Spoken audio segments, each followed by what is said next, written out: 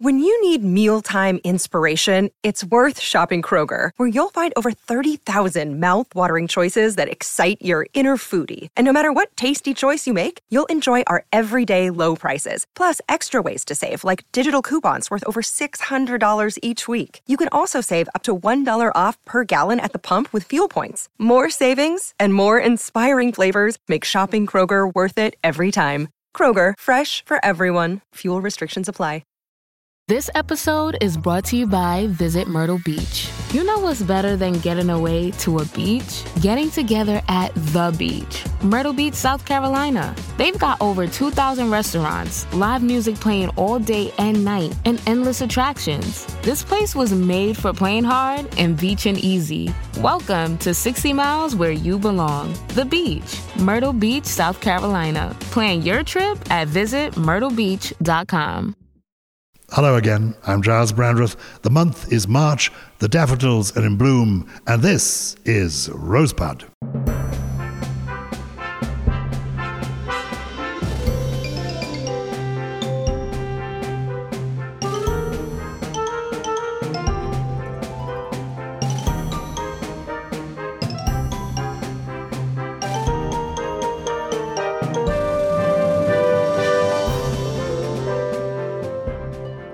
Welcome to another episode of Rosebud.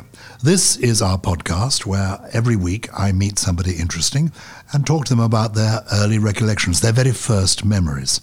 And I'm quite excited this week because I'm come to the Grosvenor House Hotel in London's Park Lane to meet a very old friend, somebody I've known for a long time. Rivals, Riders, Polo. These have been internationally best-selling novels written by Jilly Cooper. But there's so much more to Jilly Cooper than her huge, successful books.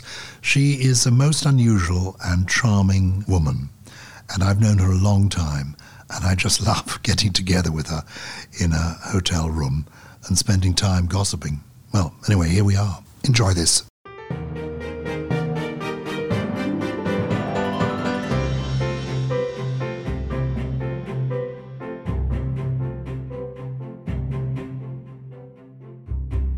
Jilly, I'm in a state of high excitement seeing you, as I always am, as I have been since we first met. Do you remember when we first met? I think it was something to do with Monty Python, wasn't it? It was to do with Monty Python. We first met, it would be more than half a century ago. Oh, 50 years. Over 50 years. Over 50 years ago. So you were only a baby. Well, I was quite young. You were quite young too. No, I wasn't. No, you were. You were 10 years older than me then, as you still are, but we were both quite young. I was very young, and you were young too. It was your first flush of fame, your first book. Jolly Super. Jolly Super. Yep. And we were both published by Eyre Methuen. Yep. Do you remember the name of the publisher? Geoffrey Strawn. You can. Oh.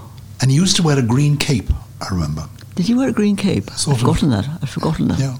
Anyway, he sent you and me and all of the Monty Pythons on a bus trip around the country to promote our books, because I had a book with him called Brandreth's Party Games. Yes. We had your Jolly Super, and we had the Monty Pythons with their first Monty Python book. And it wasn't also on one of the trips, because we've been on several trips, there was Leslie Thomas, who wrote Virgin Soldiers. Yes. Virgin Soldiers. You wouldn't get away with that now, would you? You wouldn't get away with much. I want to discover all the things that you have got away with over the past 80 and more years, Jilly Cooper. So let's begin at the beginning, if we may. I need to ask you, what is your very, very first memory? Well, it sounds silly, but my father was at Dunkirk, and we were staying with my aunt up in Yorkshire. And she was very bossy, but poor woman having all of us descending on her.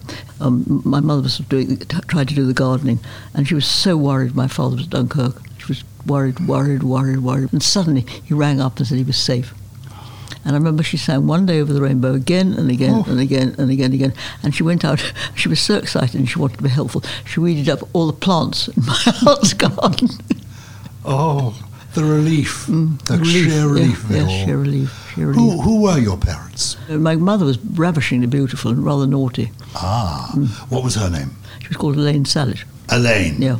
Elaine, and she's lovely? Beautiful. And did she have that kind of what we might think of as Edwardian style. She was glamorous.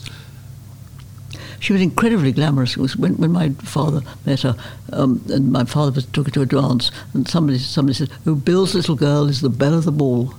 And that's sweet. She was very beautiful. Oh, lovely. We all want to be the belle of the ball. Yeah. Was it your father? Would he have been the beau of the ball? Was he a... He's beautiful. He was a handsome man. Very shy, very shy. No, he became a brigadier and got an OBE. Became a brigadier during the war. Yes. He obviously was very good. Yes, he was. He rose. I was so proud of him.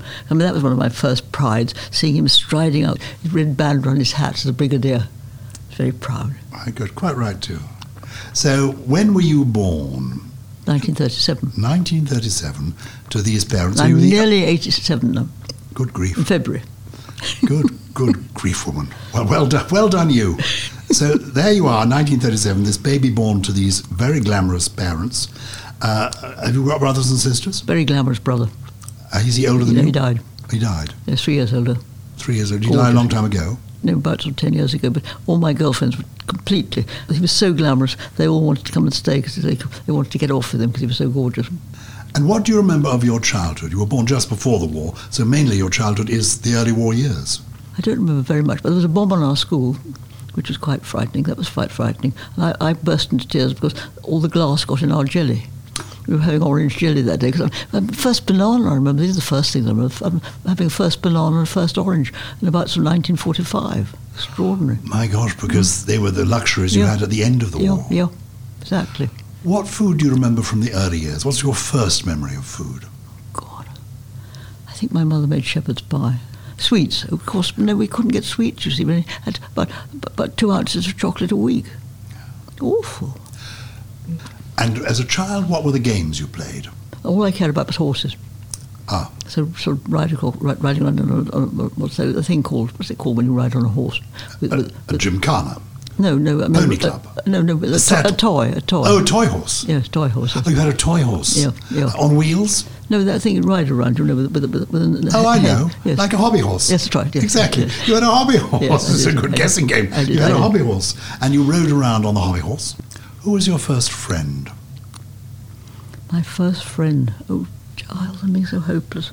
You're not hopeless at all. I am just trying to think. Because I had lots of friends at school. And then... because I remember when we went to Cornwall at the end of the war, we bought my first pony called Rufus. And this was awful. We came back to Cobham, and Rufus arrived by horse box about 3 days later. And I said to all my friends, I said, come on, you're coming home with me to see Rufus. We got home, and there was Rufus, looking absolutely beautiful, this lovely bay horse. And I opened the door and ran into the field, Rufus, and he bit me 3 times. No. Love at first bite. Love at first bite, exactly. So Rufus went. Rufus was considered to be... No, he's vicious. He was not safe in field. No, he was, what was the word? Improperly gelded. How about that? Oh, they hadn't done it sufficiently. No, they hadn't done it properly. I don't quite know how. Does that happen? I mean, if they have their bits off, they then become calmer, do they? Yes, oh yes, definitely. That's where they gelded. I think this explains everything. I mean, we've only just started our conversation, we're already at riders.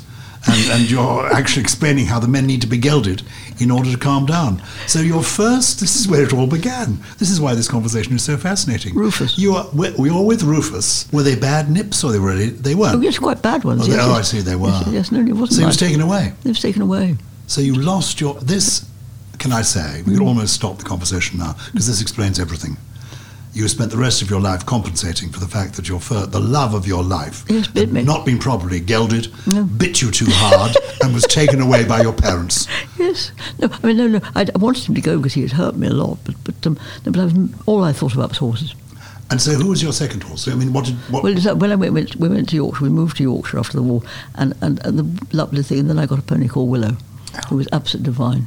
And the lovely thing with them, my first pony, I would leave the house at 7 o'clock, and I would ride all over the moors all day, and nobody worried about me at all. I mean, people didn't worry about anybody. That was perfectly safe. Yeah. And you were safe. And you were just happy with your pony. Fantastic. And did you do, over the years, competitive pony riding? Did you join the pony club? No, it was such a horrid little show. I used to go to gymkhanas, get masses of rosettes, and drive. I always just put them on the left side of the horse, so people could see it from the street as I rode back through Ilkley High Street with all these rosettes. And how long did the love affair with horses go on for? Well, always really, but I mean, I had this disastrous thing. At 14, I was at the pony club, and my best friend couldn't get her, Jane Beaver she was called. It's all explaining itself, Jilly. I mean, you don't need to send this off to the psychiatrist. Jane Beaver had a pony called Jilly. Jersey. Jilly. Oh, Gelding. Gelding gets getting worse and worse. You see, I'm the inner Jersey person. You're the inner Gelding person. Yes. Excellent. So the pony called Geldy. Geldy wouldn't go over the parallel bars. And so I said, oh, get off, I'll get over the parallel bars. So I rode up to the parallel bars. Geldy stopped. And I went through the air, went into the parallel bars, and dislocated my arm, and the nerve was caught up. I dislocated and broke it. And so I was in the hospital for a fortnight, but it was paralysed for 2 years. And so I lost my nerve completely. I couldn't ride anymore. I was terrified. That was the end of riding for you, was it? So I wrote Riders instead. Gosh. Stay with you being young. This first school you're at, can you remember what it was called? It was called Brooklands. Any of the teachers from that school you remember? No. All I remember being a disgrace. My first pantomime. No, we did a wonderful nativity play. We did, and I was one of the angels, and I had to say something lovely and important, and I was just about to say lovely and important. And I saw my mother in the audience. Mummy, hello, how are you? And so they were furious. You spoilt our concert. You spoilt our nativity play. So that wasn't very good, was it? And from those early days, you say you can't remember friends, but who was your first best friend? God, I don't know. My brother and my mother. I did have lots of friends, but I know what you can think of. Tell me, who was your first boyfriend? That was a boy called Andrew Wade, and Andrew Wade lived across the valley. He was lovely, and also I remember going to a party, and there was my husband Leo. Oh, my goodness. This girl was rabbiting on about something, I can't remember what, and Leo picked up a jelly and threw it at her. So there was a lot of jelly in my life. But anyway, I met Leo then, and then didn't meet him again until I was 14 when Andrew, who lived across the valley, became my boyfriend. And I remember going to a dance once, and Leo wrote to me the next day at school and said, I really quite wanted to kiss you in the car, but I knew you were Andrew's girlfriend, so I didn't. And I thought, how dirty of him, how awful. He wanted to kiss me when I belonged to Andrew. Was that prig? Well, yes, because also he decently told you of his desire, but also boasted of how he'd contained himself. He didn't make an unfortunate. I think you were wrong. No, then he married somebody else. So Leo married somebody else before he married you? No, he married his housemaster's daughter. Well, we better go through this now. We must sort this out. Andrew is the first boyfriend. Andrew Wade. And you were properly his. I mean, it was a proper relationship. No, he didn't kiss me or anything. Oh, did you hold hands? Yes. That was it. We didn't kiss at all. I didn't get kissed quite a bit later. Well, those are the days when one paced oneself. Now it's all, the meal is hardly over and it's wham bam. I mean, no, it's true, isn't it? There was something, you paced yourself. You worked up to the excitement. Didn't rush into it. Yes. So Andrew and you had 2 years of holding hands and exchanging letters? Exchanging letters at school, yes. Let's stop now and go to choir practice. Have you kept some of his letters? I don't know. My house is such a mess. You must come to my house and come to the basement where you will see boxes. I've kept every letter. When I was 12, but you're jolly attractive, so you must have had lots of letters from lovely girls. Sweet. So who wrote to you at school? Oh, a lot. And what the funny is that we were at school. We were writing to each other at school. We were, together at school. Why were we sending notes to one another? We could actually speak to one another. But I was writing notes all the time. And I used to have bright orange notepaper and bright orange envelopes. Really? Which the notes went. Orange? Why orange? I don't know. To stand out from the crowd. But we're supposed to be talking about you. So Andrew has 2 years, and then Leo comes back on the scene. I didn't realise Leo, we all laughed like mad because he married his housemaster's daughter at Radley. He marries the housemaster's daughter, I agree. She was ravishingly beautiful, and everybody wanted to marry her. She was stunning. And then years later, I met a very, very plain man in a pub, and he then told me he shared a flat with a man called Leo Cooper. And so he said, come and meet him again.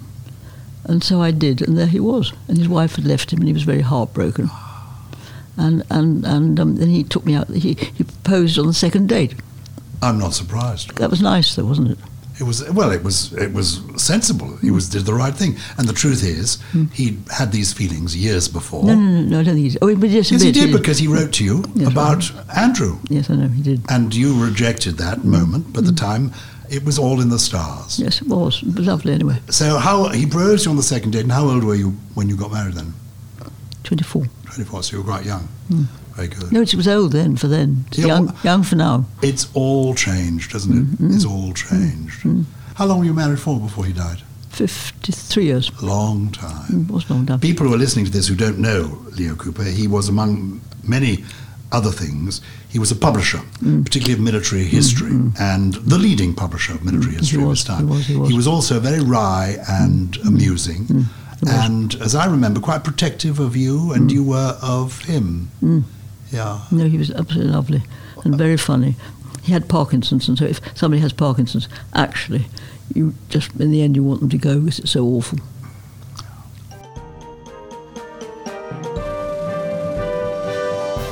Yes, it's still Giles here, and regular Rosebud listeners will know that we are generously sponsored by the J.W. Marriott Grosvenor House Hotel, one of London's most iconic hotels. The Grosvenor House's history is fascinating and often a bit unexpected. Did you know that the hotel had its own aeroplane, a bright red de Havilland Comet, which won the International Air Race in 1934?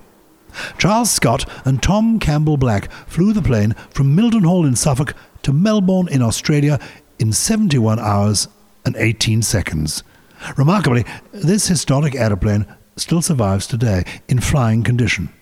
You never know, one of these days you might just see me zooming overhead in a dashing red aeroplane with the words Grosvenor House, Rosebud, emblazoned on the fuselage. We're delighted that the J.W. Marriott Grosvenor House Hotel is supporting this series of Rosebud.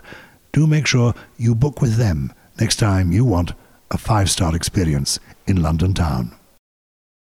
This episode is brought to you by Visit Myrtle Beach. You know what's better than getting away to a beach? Getting together at the beach. Myrtle Beach, South Carolina. They've got over 2,000 restaurants, live music playing all day and night, and endless attractions. This place was made for playing hard and beaching easy. Welcome to 60 miles where you belong. The beach. Myrtle Beach, South Carolina. Plan your trip at visitmyrtlebeach.com. Hear that? It's the sound of someone whacking the ground with a rake. Specifically, they're beating around the bush, which we've done enough of in this ad too, so let's get right to it. The new Moneymaker scratch-off from the Ohio Lottery doesn't beat around the bush. Money Maker. Play the game and you could win money, up to $2 million. With more than $88 million in prizes, ranging from $50 to $500, Moneymaker cuts right to the cash. Lottery players are subject to Ohio laws and commission regulations. Play responsibly. 16 years from today, Greg Gerstner will finally land the perfect cannonball. Epic splash. Unsuspecting friends. A work of art only possible because Greg is already meeting all these same people at AARP volunteer and community events that keep him active and involved and help make sure his happiness lives as long as he does. That's why the younger you are, the more you need AARP. Learn more at aarp.org/local. You're back at school. What is your first ambition when you're there in your teens? My school. Yeah, what do you hope to do? What are you thinking? I want to go back home and see my pony. That's all I cared about. But it was very, very kind, actually, because my house mistress was, because I thought I was homesick and I was behaving so badly and so naughty. She thought, I said, I missed horses. And so she arranged for me to ride racehorses on Salisbury Plain. I was terrified. Of course. Because they're huge, kind. And they go very fast. Yes, they're very, very fast. I don't know. I just think boarding school, all that way from home. My parents didn't come and see me once my first term. Yes, my parents didn't visit me very often. No. And I was only about an hour from London, I now realise. Yes. But that's what happened. Were you academic, in fact? No. Did you do whatever they call them, O-levels and A-levels? Yes, I got 5, I think. And then, of course, I persuaded my parents. I wanted to go to a crammer. I went to a crammer in Oxford, and it was heaven because of all these boys. And I went out with different boys every night. One party I went to, and I had 19 Pims. Because they tasted so delicious. But how old are you now, 16, 17? Yeah. 18, I think. 18? I had to listen to all these hymns and absolutely plastered, passed out, and 8 young undergraduates carried me home to my dig. It's like a sort of funeral thing, you know. Yes, cortege, holding you aloft. So this is your... But the thing is, everybody thought I'd go to Oxford, Cambridge, or at least I was considered quite clever. But of course, I didn't do any work at all, and so I ploughed the exams. Which of these boys... Who was your first lover that you remember? This man called Colin Allenson. And I remember he kissed me. I think he's the first man who kissed me, wasn't that extraordinary? At the age of about 17. He was very tall, 6'4", so he had to lean down a long way. That was quite exciting. Was. And then he had a very sexy best friend, so I moved on to him. You never met Al Capp, did you? No.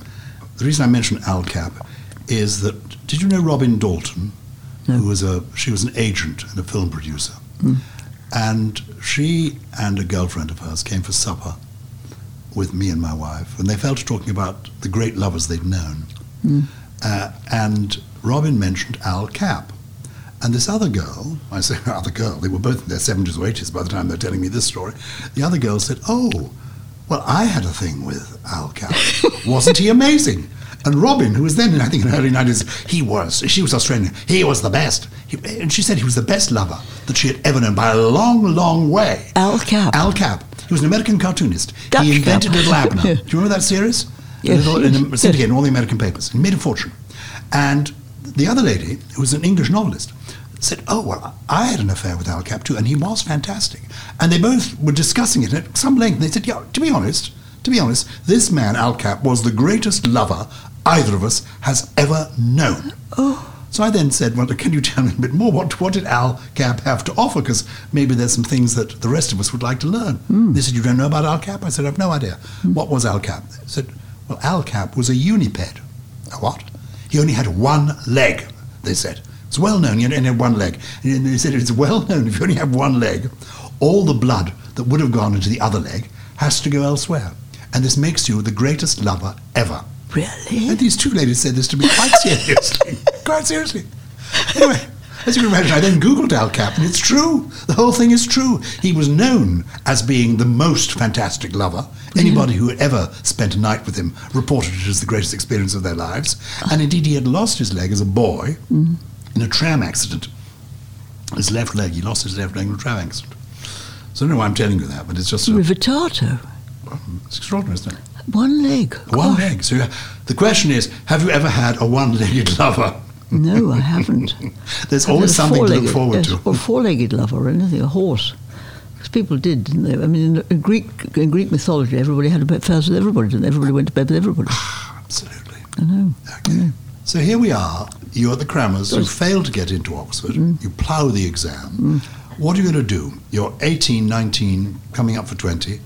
Your parents are these nice county people. Brigadier, Dad, a little bit disappointed. So what happens? Well, I got sacked from 22 jobs. What? I got sacked from 22 jobs. I couldn't do it. I couldn't type. I didn't learn to type, you see, because I was always doing other things. And I was just hopeless. And I used to giggle in meetings and things. I couldn't hold down a job. It was awful. So literally 22 jobs. But temporary jobs. You know. And did you have, I mean, the fact that you're on this newspaper suggests you already had thoughts that maybe what you could do was be a writer. So that was what you were really focusing on? Yes, I went in publishing firms. I used to write the blurbs. And I worked for Collins. I worked for a lot of publishers later. And Leo, when I got married to Leo, he got me a job in a publishing firm called Cresset Press. So there you are. Leo is back on the scene. He's proposed to you on the second date. You said yes. Then we got married. You got married. A big wedding? Yes, lovely wedding. But except he'd been married before, so I couldn't be married in church. So Oh, yes, I remember we went on our honeymoon to a place called the Red Cat in Norfolk. Was it a sort of pub, country pub? Yes, it was terrible. And all Leo's rugger friends, that was in Norfolk. Leo had played rugger up there. So all Leo's rugger friends came running down the first night to see what Leo had married. And they were he drank with them every night. I mean, we ran out of money by Friday, so we had to come home. Gosh. Well, it sounds as if it could have been quite a good honeymoon. My father was so naive, he booked the honeymoon in a caravan in the West Country. They turned up and there were bunk beds in the caravan. The day had begun badly anyway because they turned up at Marylebone Register Office and went in to get married, and the registrar said, "Where are your witnesses?" They didn't have any idea. We had to take two witnesses. Bless them. So they went down to the street. My father bought a lot of flowers from the flower stall, and the flower stall holder agreed to come in and be one witness. Yeah. And the registrar provided one of the secretaries from the office to be the other witness. That's sweet, isn't it? Yeah. Oh. Yeah. Were they happily married? They were very happily married. I think often a quiet wedding betokens a good marriage. Yes, they were married for quite a long time. And my mother coped very well with a very long widowhood. Oh. And it's a bad thing, widowhood, isn't it? Did you cope very badly, or were you okay because you were busy? I was busy, but I was very, very sad.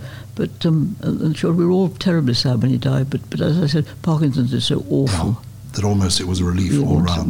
Not fair for him to have to live that long. Okay, so I'm getting a flavour of you when you're in your 20s. What did you have to offer in your 20s? God, I don't know. Not much. I mean, I hope I made people giggle, but that's about all. You did. And then at 20, what did I do in my 20s? I was just messing around. And then, of course, I got my Sunday Times job, which was miraculous. How did that happen? Because that's your breakout moment. Yeah, Godfrey Smith. Do you remember Godfrey Smith? I do remember him. I met Godfrey Smith at a party. I was just talking about being a young wife and how hopeless I was and a mess in the house and everything. And he said, I can't tell you the story now. Can I? I don't know. Anyway, do it. Go for it. We can always cut it out if you don't like it. No, it was just... No, it was just that Leo said, I said, darling, would you like some... When I cooked mazaka, we didn't sort of usually eat till 1 o'clock in the morning. It took me so long. So I said to Leo last night, would you like me to cook mazaka if you was night? No, he said, I'd rather you shaved your bush. Well, I agree. It is quite a collector's item as stories go. I didn't see that coming at all. There we are. No, what I mean is, where were we before that? We don't need to go any further. Every sentence is a gem. No, but it was something before that. But something that's what were we talking about just before that? We were talking about what you had to offer, and I can see what you had to offer. No, I had to Godfrey Smith. Yes. So I told Godfrey this. That was, in a sense, the secret of your early columns, because you were really writing about what it was like to be a young wife. My wife, yes. The challenge of it all. What was your first taste of success? When did you know that this column was working? Well, the first one I wrote was about staying with people, going away for the weekend, and I said how ghastly it was quite often. Leo and I, sort of, a week when we accepted we'd go, and then it was too late, and so when I got down there, it was awful. And so people were so cross about it that they'd filled my next week at the column with furious letters. Oh, dear. It's wonderful. I didn't have to write that week. I got the most letters of the paper, so that was nice. So you were getting more feedback than anybody else in the paper. And then came the book, Jolly Super, Jolly Super 2, and yes, all of that. All that. The romances, were they aimed at young girls, or they were aimed at what we now call the young adult market? They were just love stories. They were just love stories about girls who met heavenly men and lived happily ever after. Yeah. It was modern, a modern version of what Barbara Carlton was doing. No, it wasn't, because I don't think she had giggles. I don't think she was funny, Barbara Carlton. She was very serious. Not intentionally. No. Though I have to say, I liked her and admired her industry and her way of doing things. Yes, Barbara Carter was. What do you call her, Barbara Cartles? No. Did you ever go to her house? Her house was called Camfield Lodge. I remember the first time I went there was to interview her for the radio more than 50 years ago. And we sat down for the interview. And before it began, she leant over to the floor and pressed a switch. And suddenly she was suffused in pink light. And I said, "Oh, I'm sorry, Miss Carlton, this is just for the radio." She said, "It's a performance, nonetheless. I wish to look my best." Did she say that? She did. And interestingly, she then gave, when I next went back to interview, which was for television, she gave the crew tea in a room like this after we'd done the interview. And during the tea, she slipped out of the room for a minute and then came back. And tea was concluded. It was a proper tea with sandwiches and wonderful meringues with real bright yellow cream. It was wonderful tea. And we'd just been there. We were strangers and doing this bit of filming. And then as we left the house, she handed each of us a book wrapped in beautiful pink wrapping paper with bows. And when we got into the car, we opened these parcels and discovered that she dedicated each one to us individually by name. So over tea, she'd absorbed the names of all the people and then slipped out, signed the books, and when we were finishing tea, they were wrapped and ready to give to us. That's lovely. It is, isn't it? Lovely. And as a result of it, I'm talking about it 50 years later. Yes, of course you are. Lovely. That's really, really, really, really nice. So you wrote these romances, which were amusing. They weren't sexy in the way that your later books were. No, they had heavenly men. Yeah. Heavenly macho And men. is that your view of men, that they are heavenly? You certainly... No, I like certain types of men. I think I like sort of strong men, funny men who make me laugh and who are quite sort of forceful, like Leo. No. You like a strong, funny man. Well, why not? Are there enough of them around these days? No, I think they've gone now. They've all gone. Oh, dear. They're terrified of women, you see. Poor things. Well, had I known, I'd have put on a uniform and tried to look a bit taller. Yes, you should, and yes. voice. Never mind. The brigadier's hat, yes. Yeah, exactly, the brigadier's hat. So, when you begin writing the novels that make you really famous and internationally successful, and how does that come about? I was writing writers back in the 70s, and I wrote 200,000 words of it. And then I went out to lunch in Soho, took writers with me to do some corrections, add a few adjectives and add a chapter here or there. And I went out to lovely lunch in Soho and had got a bit drunk, and then got on a bus to go back to Putney. And when I got home, I'd lost it. What, the whole manuscript? Gone. Wasn't that awful? And these were the days when there were no computers storing it. No, nothing. It was just a manuscript. Gone. Even carbon paper? No, not even a carbon copy. No, just that. Just one. Yeah. Do you have to start again? Yes, completely again. But the good thing was that it was much, much better, more developed. Well, and a huge success. Lovely. And it was the beginning of this journey. And it was... That's a terrible word, journey, don't you think? Well, we're all still on it. We haven't reached the terminus yet, so I'm quite grateful to it now. I tell people, yes, I'm on a journey. On my journey. Yeah, this will amuse you. I went to give a talk somewhere, a show actually, and the manager of the theatre came to me before the performance and said, "What are your triggers?" I said, "Sorry? What are your triggers?" I said, "I'm sorry, you're going to have to translate this." He said, "What are the trigger warnings I've got to put out in the foyer?" I said, my show is as innocent as sooty. He said, no need to be facetious, what are your triggers? And I couldn't answer the question. What are you talking about? When I went out during the interval to sign copies of my book, I saw he put up a notice in the foyer that said, "Be warned, this show may contain material that you find distressing." Isn't that extraordinary? Yes. Yes, this is the world we now live in. What did he mean? What he meant was that he wanted to put up things saying that this show will contain references to subjects that people might find upsetting.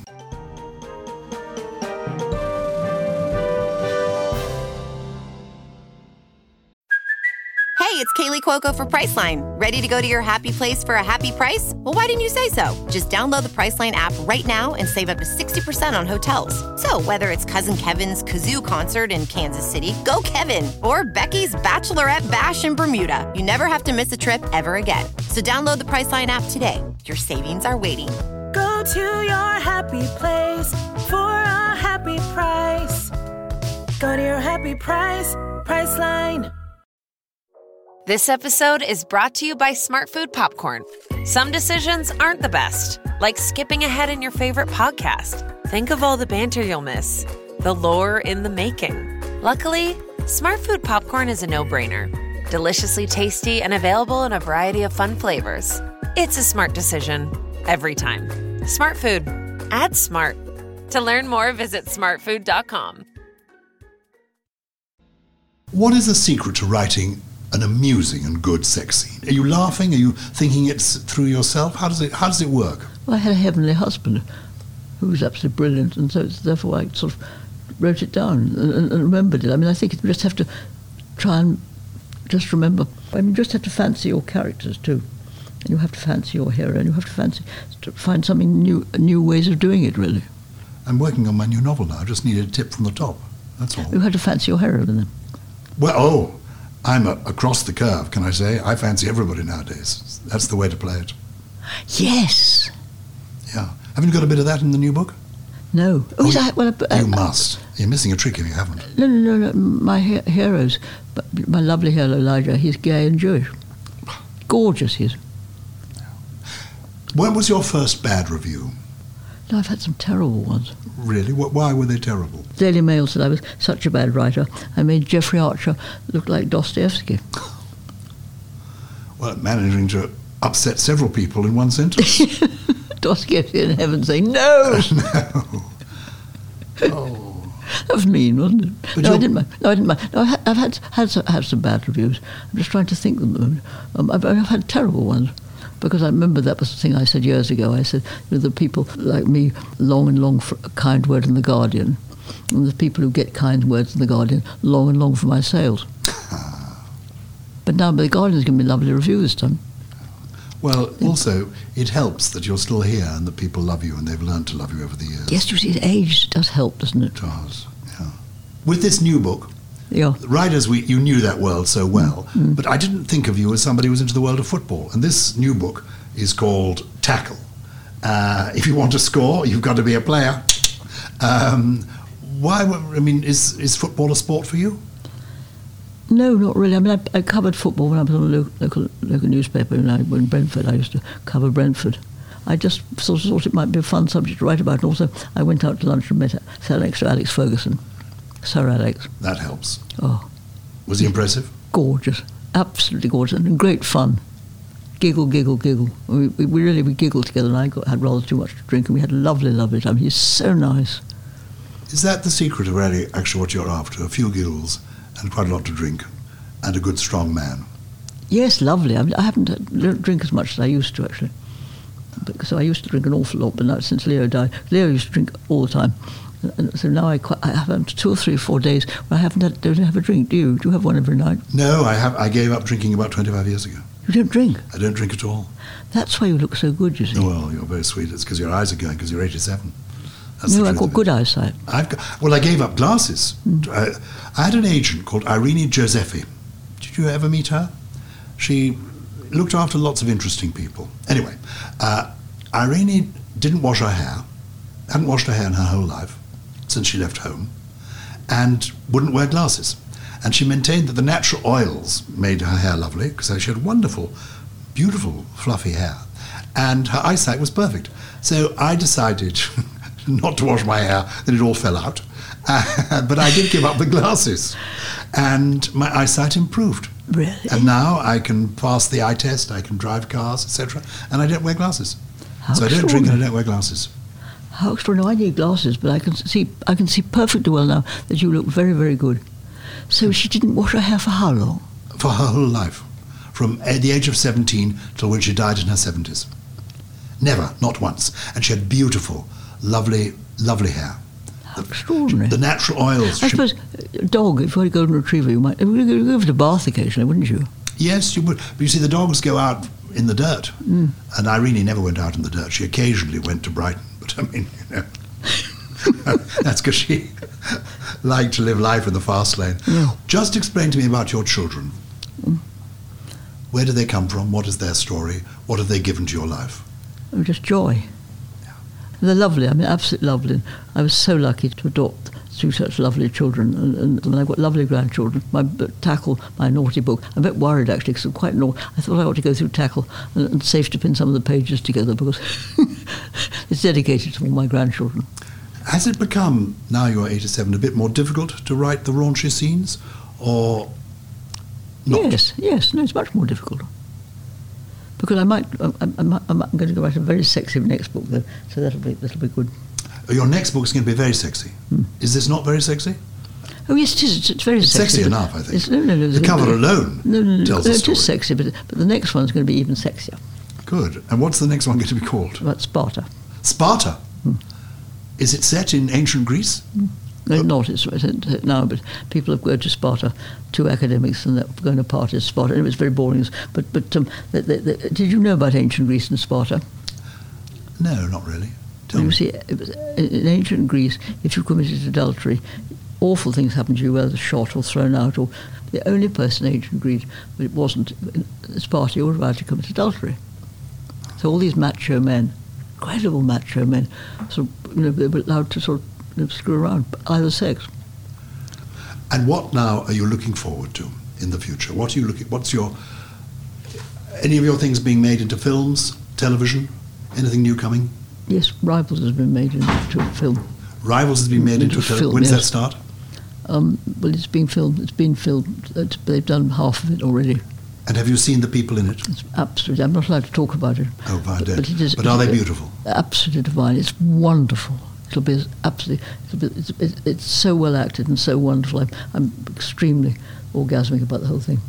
Well, I think, on an orgasmic note, that with you, Jilly, is the note on which to end. We're now climbing under the table so that Jilly can actually explain to me in more detail what she meant about coping with those difficult sex scenes with older people. Okay. The trouble is, arthritis is making it a bit difficult for us to get under there, but we're doing our best. Thank you.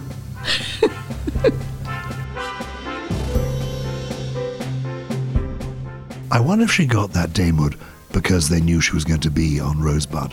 So many of our guests seem to be dames. Dame Judi Dench, Dame Joanna Lumley, Dame Maureen Lipman, you name it. They then have them on Rosebud. I think word must have got out that Jilly Cooper had agreed to be on Rosebud.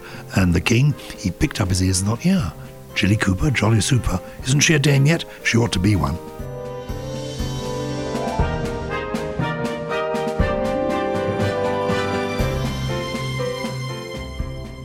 We've had an email from Sandra Walsh in Ireland. I just had to send you my memory of a visit by Richard Burton, says Sandra, to my parents' business, the fur shop in Tipperary, Ireland. Oh my, this is Richard Burton, the Richard Burton. I was 13. Richard Burton and Kate Mulgrew were staying nearby making a movie, Tristram and Isolde. One Saturday, I was manning the shop while my mum went out to get her lunch, and in walks Richard Burton. Fabulous as he was, I just treated him as an ordinary customer. I wasn't at all shy or overwhelmed. He said, I want to buy a fur coat for a friend. He bought a Coney fur coat and asked me to model it. He paid in cash and took the coat with him, wrapped in brown paper. Mum returned after lunch and said, Any business? Yes, I said. Richard Burton popped in for a fur coat. It's an amazing story. Every element of it is amazing. What I think the most remarkable thing is Richard Burton having cash. Because I've checked online, the price of a fur coat, even a Coney fur coat, is incredible. So he must have carried a lot of cash around with him. I love it. Oh, wonderful. Well, keep these stories coming. I love it. And as you know, I love a bit of name dropping. So, Richard Burton, there you go. We do love hearing from you. Please write to us simply at hello@rosebudpodcast.com. hello@rosebudpodcast.com.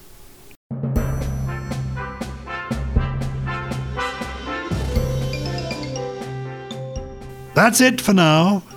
Until next time, goodbye.